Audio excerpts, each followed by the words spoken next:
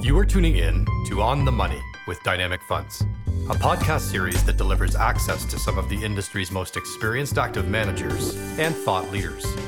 We're sitting down to ask them the pertinent questions to find out their insights on the market environment and navigating the investment landscape. You're listening to another edition of On the Money. I'm your host, Mark Brisley. It's easy to feel uneasy about bonds after a very tumultuous first half of 2022. The sharp rise in interest rates has been a massive drag on fixed income, and with losses feeling even more acute when coupled with a stock market rout. The drivers of the challenges, however, facing the bond market are the usual suspects. The surge in inflation and central bank actions to raise interest rates to curb that inflation have been seen before. So while the factors underlying the bond market declines aren't unusual, the velocity and the extent of the losses and the accompanying jump in yields, that's what's unique to this post-pandemic economic recovery, if we should even use that word. Add in geopolitical instability, and it's not a surprise investors have more questions than answers. But are investors too pessimistic right now? And is the narrative changing? Are we at peak inflation? Are we starting to once again see the inverse correlation that has been absent in the face of both equity and bond prices declining amid rapid inflation? So to unwrap all of these subjects and more today, my guest is portfolio manager Rose Devley. In a career that has spanned over the last 17 years, Rose has focused on a top-down, bottom-up approach to fixed income portfolio management with an emphasis on capital optimization and active risk management. Rose is also a guest lecturer at Queen's University, is featured regularly on business news networks including BNN, and is a limited partner in the Women's Equity Lab, an empowering organization to encourage women to actively engage in early-stage investing. Rose, it's a pleasure to have you with us, and I'm going to jump right into the first question, which is, let's start with talking about some of the issues facing investors as central banks are looking to combat inflation while trying to also keep us out of a recession. Yes, I would not like to be in Powell's shoes or any of the central bankers right now. I think what they did last year was a bit of a mistake. I understand heading out of a pandemic, but then getting faced with a mutation like Delta, they had to take a step back. So heading into the February or the March meeting last year, the market really thought that the Fed would be talking about, tapering or raising rates in some degree. And then they really stepped that back and they said, out the door with the models, and we're going to just look at the data. So they had the chance to increase rates last year, and they unfortunately didn't. So it kind of fueled the fire.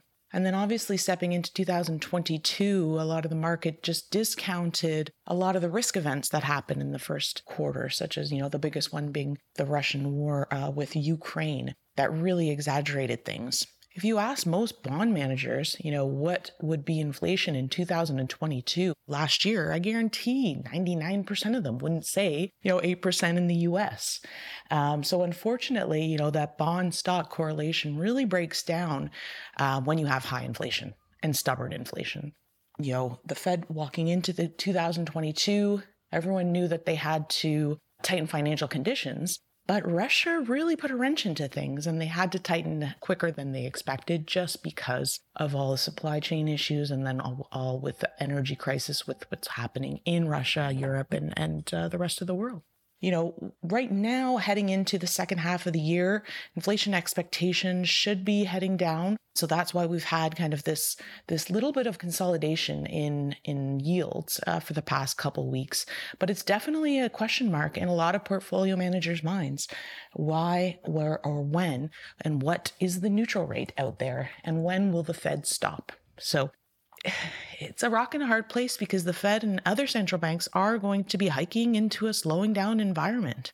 The good thing that the Fed has on their side is the labor market. It is extremely tight, which is on their side. So if they do hike aggressively and they talk about hiking above this neutral rate to kind of calm inflation expectations, because you really don't want, what is worse than a recession? Entrenched inflation, in my opinion. Why is that? Well, in a recession, you have a probability of losing your job.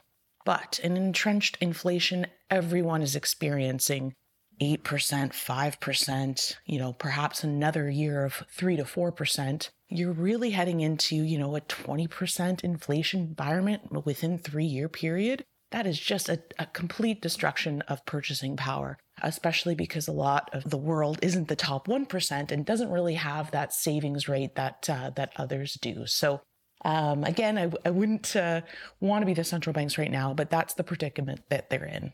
Those numbers are staggering. I mean, we just haven't seen this before. And when we think about the pressures now this is going to put on people trying to build portfolios, bonds have always been a ballast in an investor's portfolio. And, you've described some things now that are making this more challenging. So is the situation we're in particular the beginning of how this year has started, does this change your view of bonds as a ballast as a bond manager? It's funny that you bring that up, actually. In the midst of COVID, when the Fed was buying primarily most of the bond market, volatility was extremely low.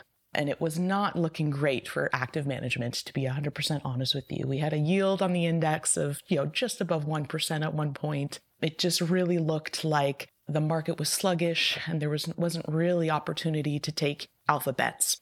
Now, as you could see, the destruction in the bond market as well as other markets, that 1 to 1.5% has risen to almost 4% running yield on the index. So you start to think to yourself, this starts to make sense when you look at equities, when you look at, the dividend rate, when you look at anticipated growth rate in the equity market. Typically, when interest rates head to that, 3 to 4% or a little bit higher than 4%, a lot of managers, risk parity managers or pension funds, they start de-risking because they think to themselves, if I can get that 3 to 4% interest rate basically at a lot less risk adverse than buying the stock market, then hey, that makes a lot of sense. And for a lot of pension funds, especially right now, their fund status ratio is exceptional levels, like over 100%. So that's why it's kind of a no-brainer. And you see a little bit of this and why the yield curve is flattening is because a lot of people are de-risking given that yield. So yes, there's been a lot of destruction, but with destruction comes value. And on top of that value comes a little bit of insurance protection too, because if you have, the market falling apart, then at least you have bonds really rallying in that environment. And that will, that correlation really comes back, especially on risk off. So it's at these kind of levels, I say that you have to start pairing in again. What are some of the considerations an investor needs to be thinking about if they want to invest directly in, a 5-year Govy, for example? The alpha drivers or the drivers of performance in fixed income is always going to be the top 3 factors, and then everything else comes below that. But it's overall duration, yield curve positioning, and percentage of credit allocation to the portfolio. So your duration can be correct, let's say, but where you are on the yield curve really could help your performance or hinder your performance. And I think a lot of investors don't think about that. So they say to themselves, the yield on a 2-year, let's say, treasury is a certain level. So they buy that one security or let's say the 5-year, like you're saying. And then they think that they are protected per se and say, I have an allocation to bonds because I bought this one bond. It's a Government of Canada 5-year. The problem in that is that, yes, you have some duration risk, which is great. You basically are, subject to idiosyncratic risk. And when you're talking about the Canadian government, there is no risk there. But let's say if you're talking about a credit bond, say a Rogers 5-year, there is idiosyncratic risk. But if you're talking about just a 5-year Canada bond, then you have yield curve risk. So what happens if the Bank of Canada sees that, we had CPI this week that said it was just over 7%? That can be problematic when you talk about the yield curve, because the front end of the yield curve, 0 to almost 5-year, really gets affected by central bank expectations. The back end of the yield curve, that 10 to 30-year part of the yield curve, really gets affected by inflation expectations as well as other risk-off sentiment. So if you have high inflation and you expect the central bank to really be, as we call it, hawkish and raise interest rates more than the market expects, that 5-year bond can actually underperform quite significantly a 10-year or a 30-year bond. So you might say to yourself, I have bond risk in the 5-year part of the curve or 4-year part of the curve, then all of a sudden that happens. And you're, depending on how the yield curve moves, you can even be underperforming. So it's something to pay attention to. And that's why you really have to think about the 3 factors that are driving your bond portfolio.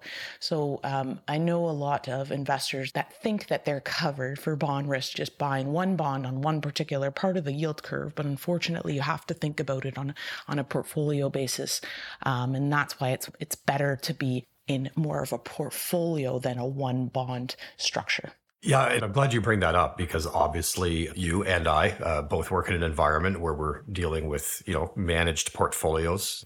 I've had a lot of conversations with both investors and advisors over the last few months where they've, been saying they're probably opting for the individual bond position because they're saying, I know what the bond is going to do and deliver. I don't necessarily know what the bond fund is going to do. But my question of you is, over the long term, a managed portfolio, an actively managed portfolio with an investment manager that has a track record in running these types of mandates is still a viable option, correct? Yes. I mean, you really have to, an investment advisor or any kind of investor really has to think about why are you putting this bond in your portfolio? If it's just for that running yield, that yield to maturity, which I would argue is a very small, percentage of what you actually can get back from a diversified bond portfolio, then sure. But let's go back to the example on buying a short end bond. Let's say buying a 4-year, Rogers bond. Well, that 4-year bond doesn't necessarily have the duration of a 10 or 30-year bond. We discussed that a little bit, and we discussed the yield curve. It also has a lot of idiosyncratic risk.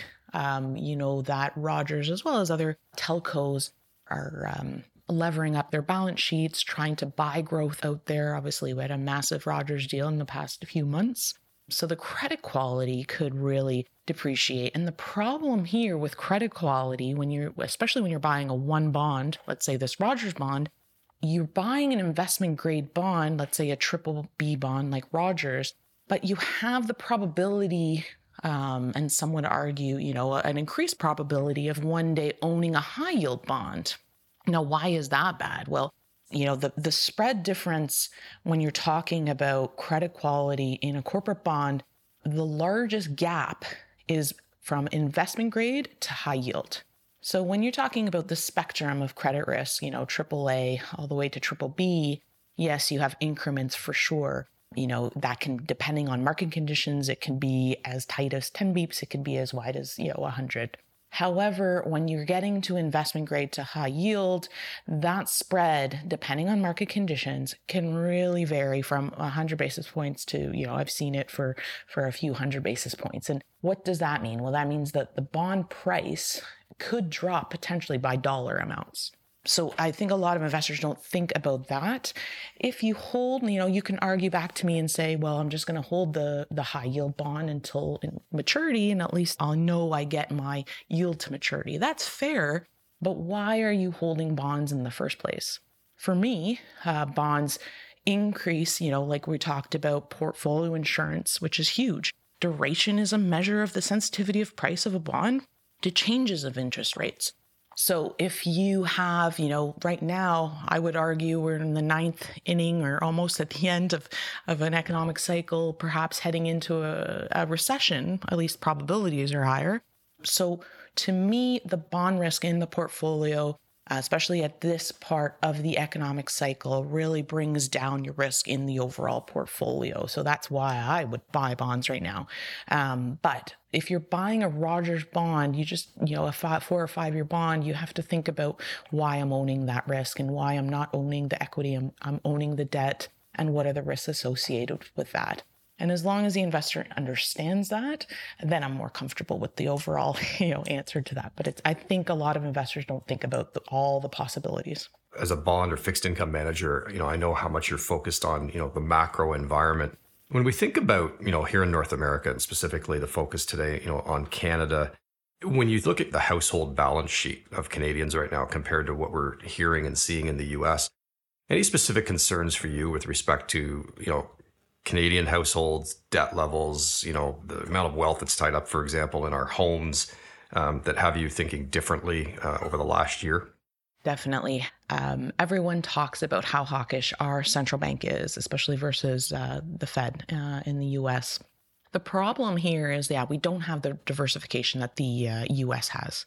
Yes, you can argue that, the job market is extremely tight in Canada, just like the US. However, because of the lack of diversification, because of the increase of immigrants into Canada versus the US in the last couple of years, I do think on a slowdown that we suffer more than the US on the jobs fronts. So that's not even talking about the leverage, that everyone has. And unfortunately, we can't really get true numbers of leverage of the normal, consumer, just because, there's different practices in Canada than there is in the US. A lot of people obviously have taken out mortgages.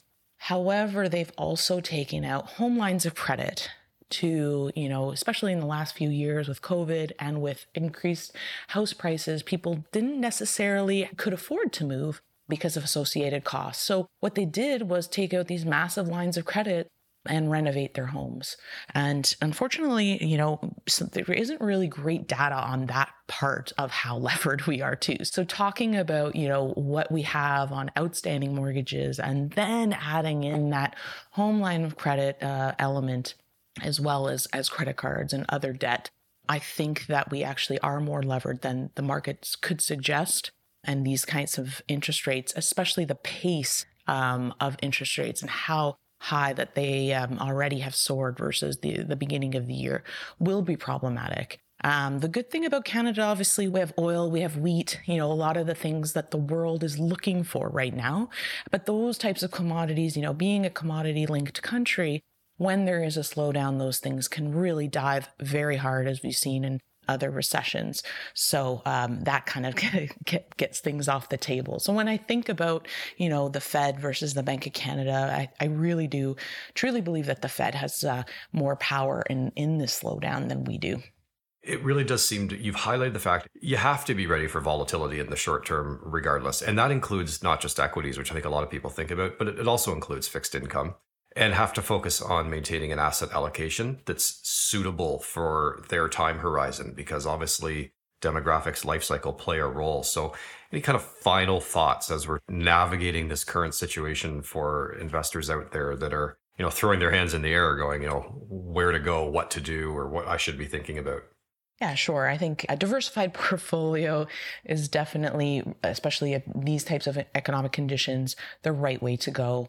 Now, the percentage of bonds in that portfolio, I can, be the first one to say, depends on your demographic, depends on your age, depends on the, how risky can you be at this point of your, life cycle, let's say. I personally believe that there should be a portion of bonds in your portfolio just because, we were talking about running yield, of that 4% almost of the index starts to make sense, when, expectations on the equity market aren't as rosy as they were in the last couple of years.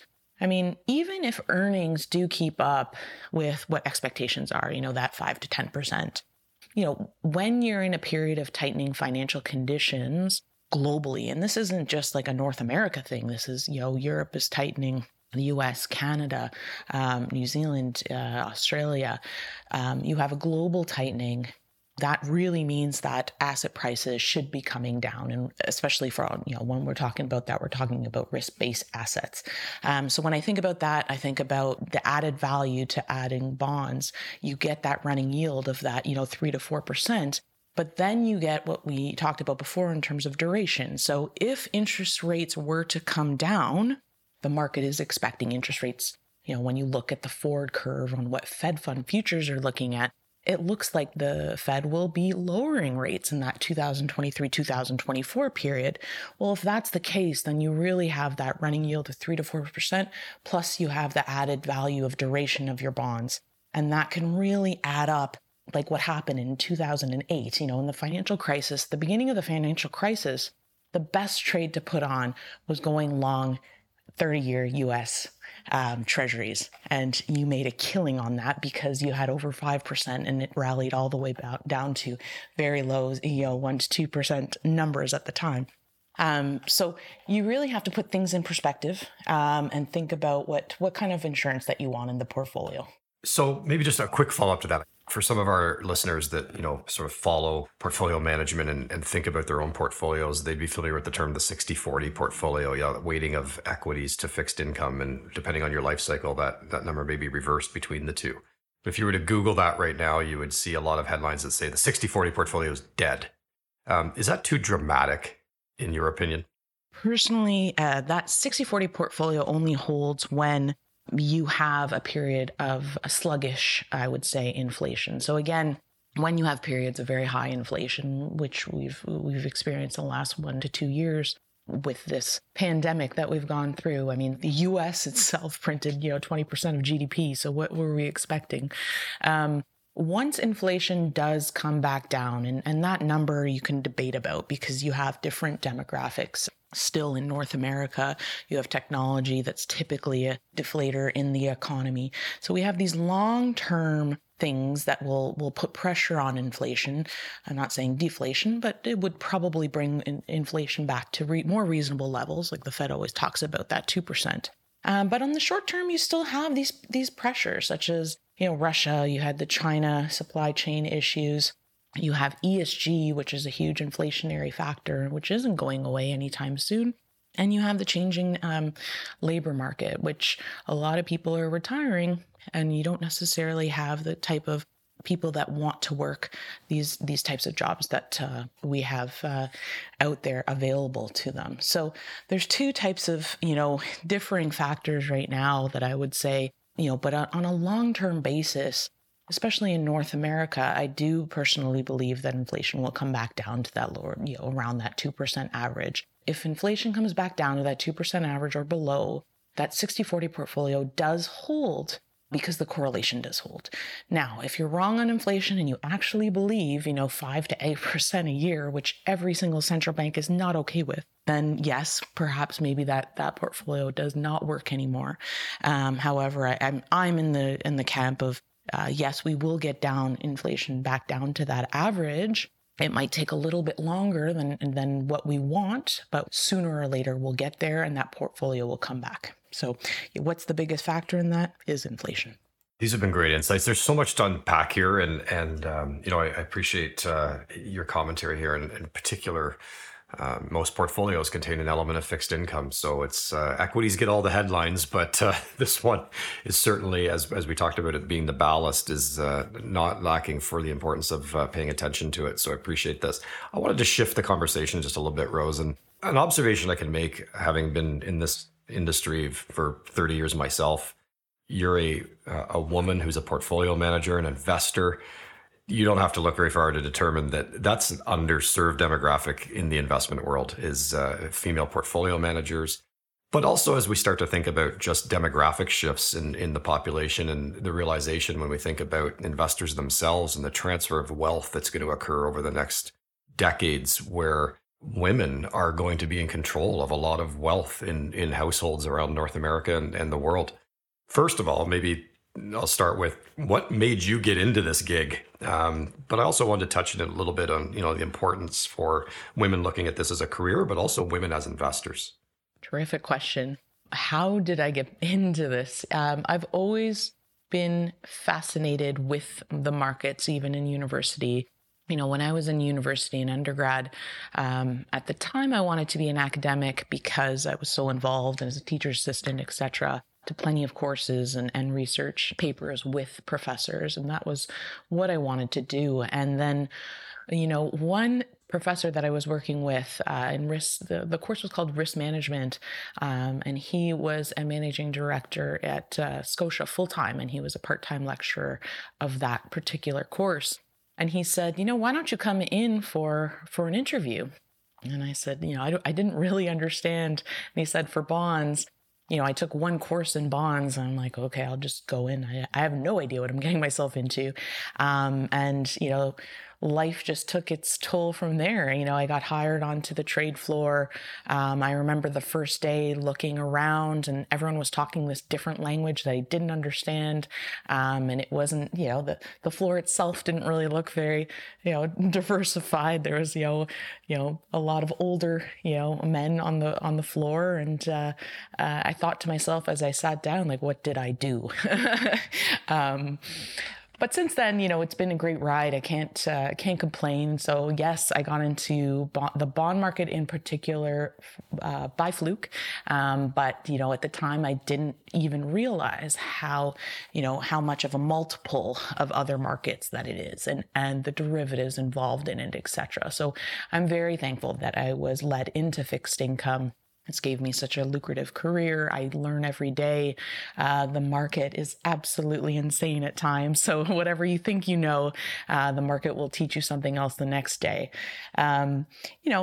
Diversity is definitely a topic that has been, for the last 17 years of my career, been a hot topic. When I was in university or even high school, looking for those types of female, especially successful portfolio managers wasn't necessarily a hard thing. There's a lot of them out there. They just don't get airtime. So if you look for them, they're there, they're motivating, but they don't really scream in your face. So what do I think for the next generation? And, what do I think about, the biggest factors are is, if you're comfortable taking market risk and you're really fascinated and want to be learning every day something new, this is the type of career for you. And don't be discouraged with the lack still of diversity out there. In that 17 years that I've been in the business, it's definitely getting better, but it's nowhere near where we should be. So it's, there's a lot of things that are helping that, like a lot of programs in university and even in high school. Women in Capital Markets is definitely plowing the way, as well as other programs there. So do I have hope? Yes. But definitely getting out there, talking to the different genders and different races is something that we'll have to continue to do, because the numbers are still not optimal, or at least what I'm seeing out there, Mark. And I want to also ask you, you're involved, as I mentioned in the opening, in the Women's Equity Lab, which is, all about empowerment and encouraging women to engage in early stage investing. But a lot of financial institutions are now paying attention to the fact that women as investors is a market that they have, quite frankly, not done a great job in paying attention to, but are going to be dealing with it based on this transfer of wealth that I spoke to earlier. What advice would you also have, just, women not necessarily look at this as a career, but women looking at investing with a more, serious lens? That too is another great question. A lot of women are more risk adverse than the typical man, for sure. And there's plenty of reasons behind that. But when you talk about investing, you really, I feel like the women, like you said, they have the capital behind them. They just are a little bit risk adverse. So to get them more comfortable with investing, and that's why there's all these different types of programs, and why I'm part of the Women's Equity Lab. As long as they start, or you give them kind of a holding hand of, it's just a little bit. Let's start here. Let's grow. Let's, and reminding them that they don't have to be right 100% of the time. I think that is the biggest factor. When I was starting out in the business, I went from sales to trading, and I was terrified to put on large trades. And, my manager at the time said, you don't have to be right 100% of the time. Even an amazing trader is only right, 60% of the time. So I think education is number one. Once you educate, a woman, it empowers them. They have the capital behind it. You have that trust with them, and you can move forward with them. But it just takes a little bit more handholding, from what I've seen in the last 17 years, and especially my own experience. It took me a little bit, but once I heard that from my boss, I had that confidence, and then I moved forward with it. So if we can kind of communicate that to everyone, it gets them more comfortable. Rose, you're about to embark on a pretty significant life change of your own as well. And that's exciting for you, I'm sure, but also, stepping away for a little bit from an active career in portfolio management. is something else that women have to deal with as well. How do you find sort of managing the work-life balance and life stages that people go through that, that's been going for you? And is there room to improve and evolve for organizations that have women working for them? I think at the beginning of my career, I didn't really know what work-life balance was. I was, working, 12 to 14 hours a day. And then I was going to school. And then some of the days I was teaching at McMaster, trying to do my CFA. I would say my 20s was basically, I don't remember very much of it. However, demographics, at the time I was at Scotia Capital, and I remember, every single, intern that came through was different and changing the environment a little bit. And, and the whole trade floor, I felt like every year became more relaxed and more work-life balance focused. I think definitely the biggest leap was COVID, and showing management in the world that businesses can be as productive or even more productive with workers that are working from home, that are more satisfied, that can get a lot of the housework done or raise children or whatever they have to do, with also working at the same time. I know personally for me, as soon as I wake up, I'll log into work, and it doesn't take me that time to commute in, which is huge. And when I'm locking down my day, take a little bit more time because I don't have to rush out and, pick up kids or get to family things as quickly as I would need to if I was coming from the office. I think this is really important. I think teams are extremely important as well. So going back to the office is definitely an important thing.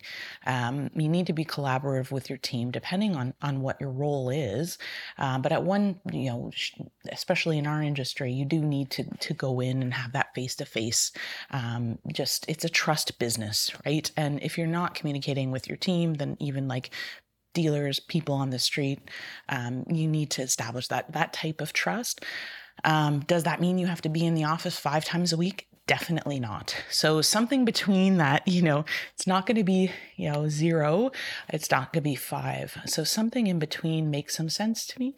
But I think as employers trust their employees more and notice that they are more productive and happier at home and have that work-life balance, it's better for all personally. And I think that's why a lot of people are hesitant to get back into the job market, because they want to know that employers are sponsoring them and understand that element. Rose, this has been great. We've covered a lot of ground on 2 important subjects. One is, managing the volatility and expectations in a difficult market environment, but also women in wealth management and women as investors is a subject that definitely deserves even more attention. So I thank you for your insights on both of these subjects. Thanks very much, Mark. It's been a pleasure. And for all of our listeners, to learn more about what we discussed, I would invite you to join us on our webpage at dynamic.ca. to our Volatility Resource Center, where you'll hear a lot of further insights that align with what Rose and I were discussing on today's podcast. I want to thank everyone for joining us, and we'll talk to you very soon.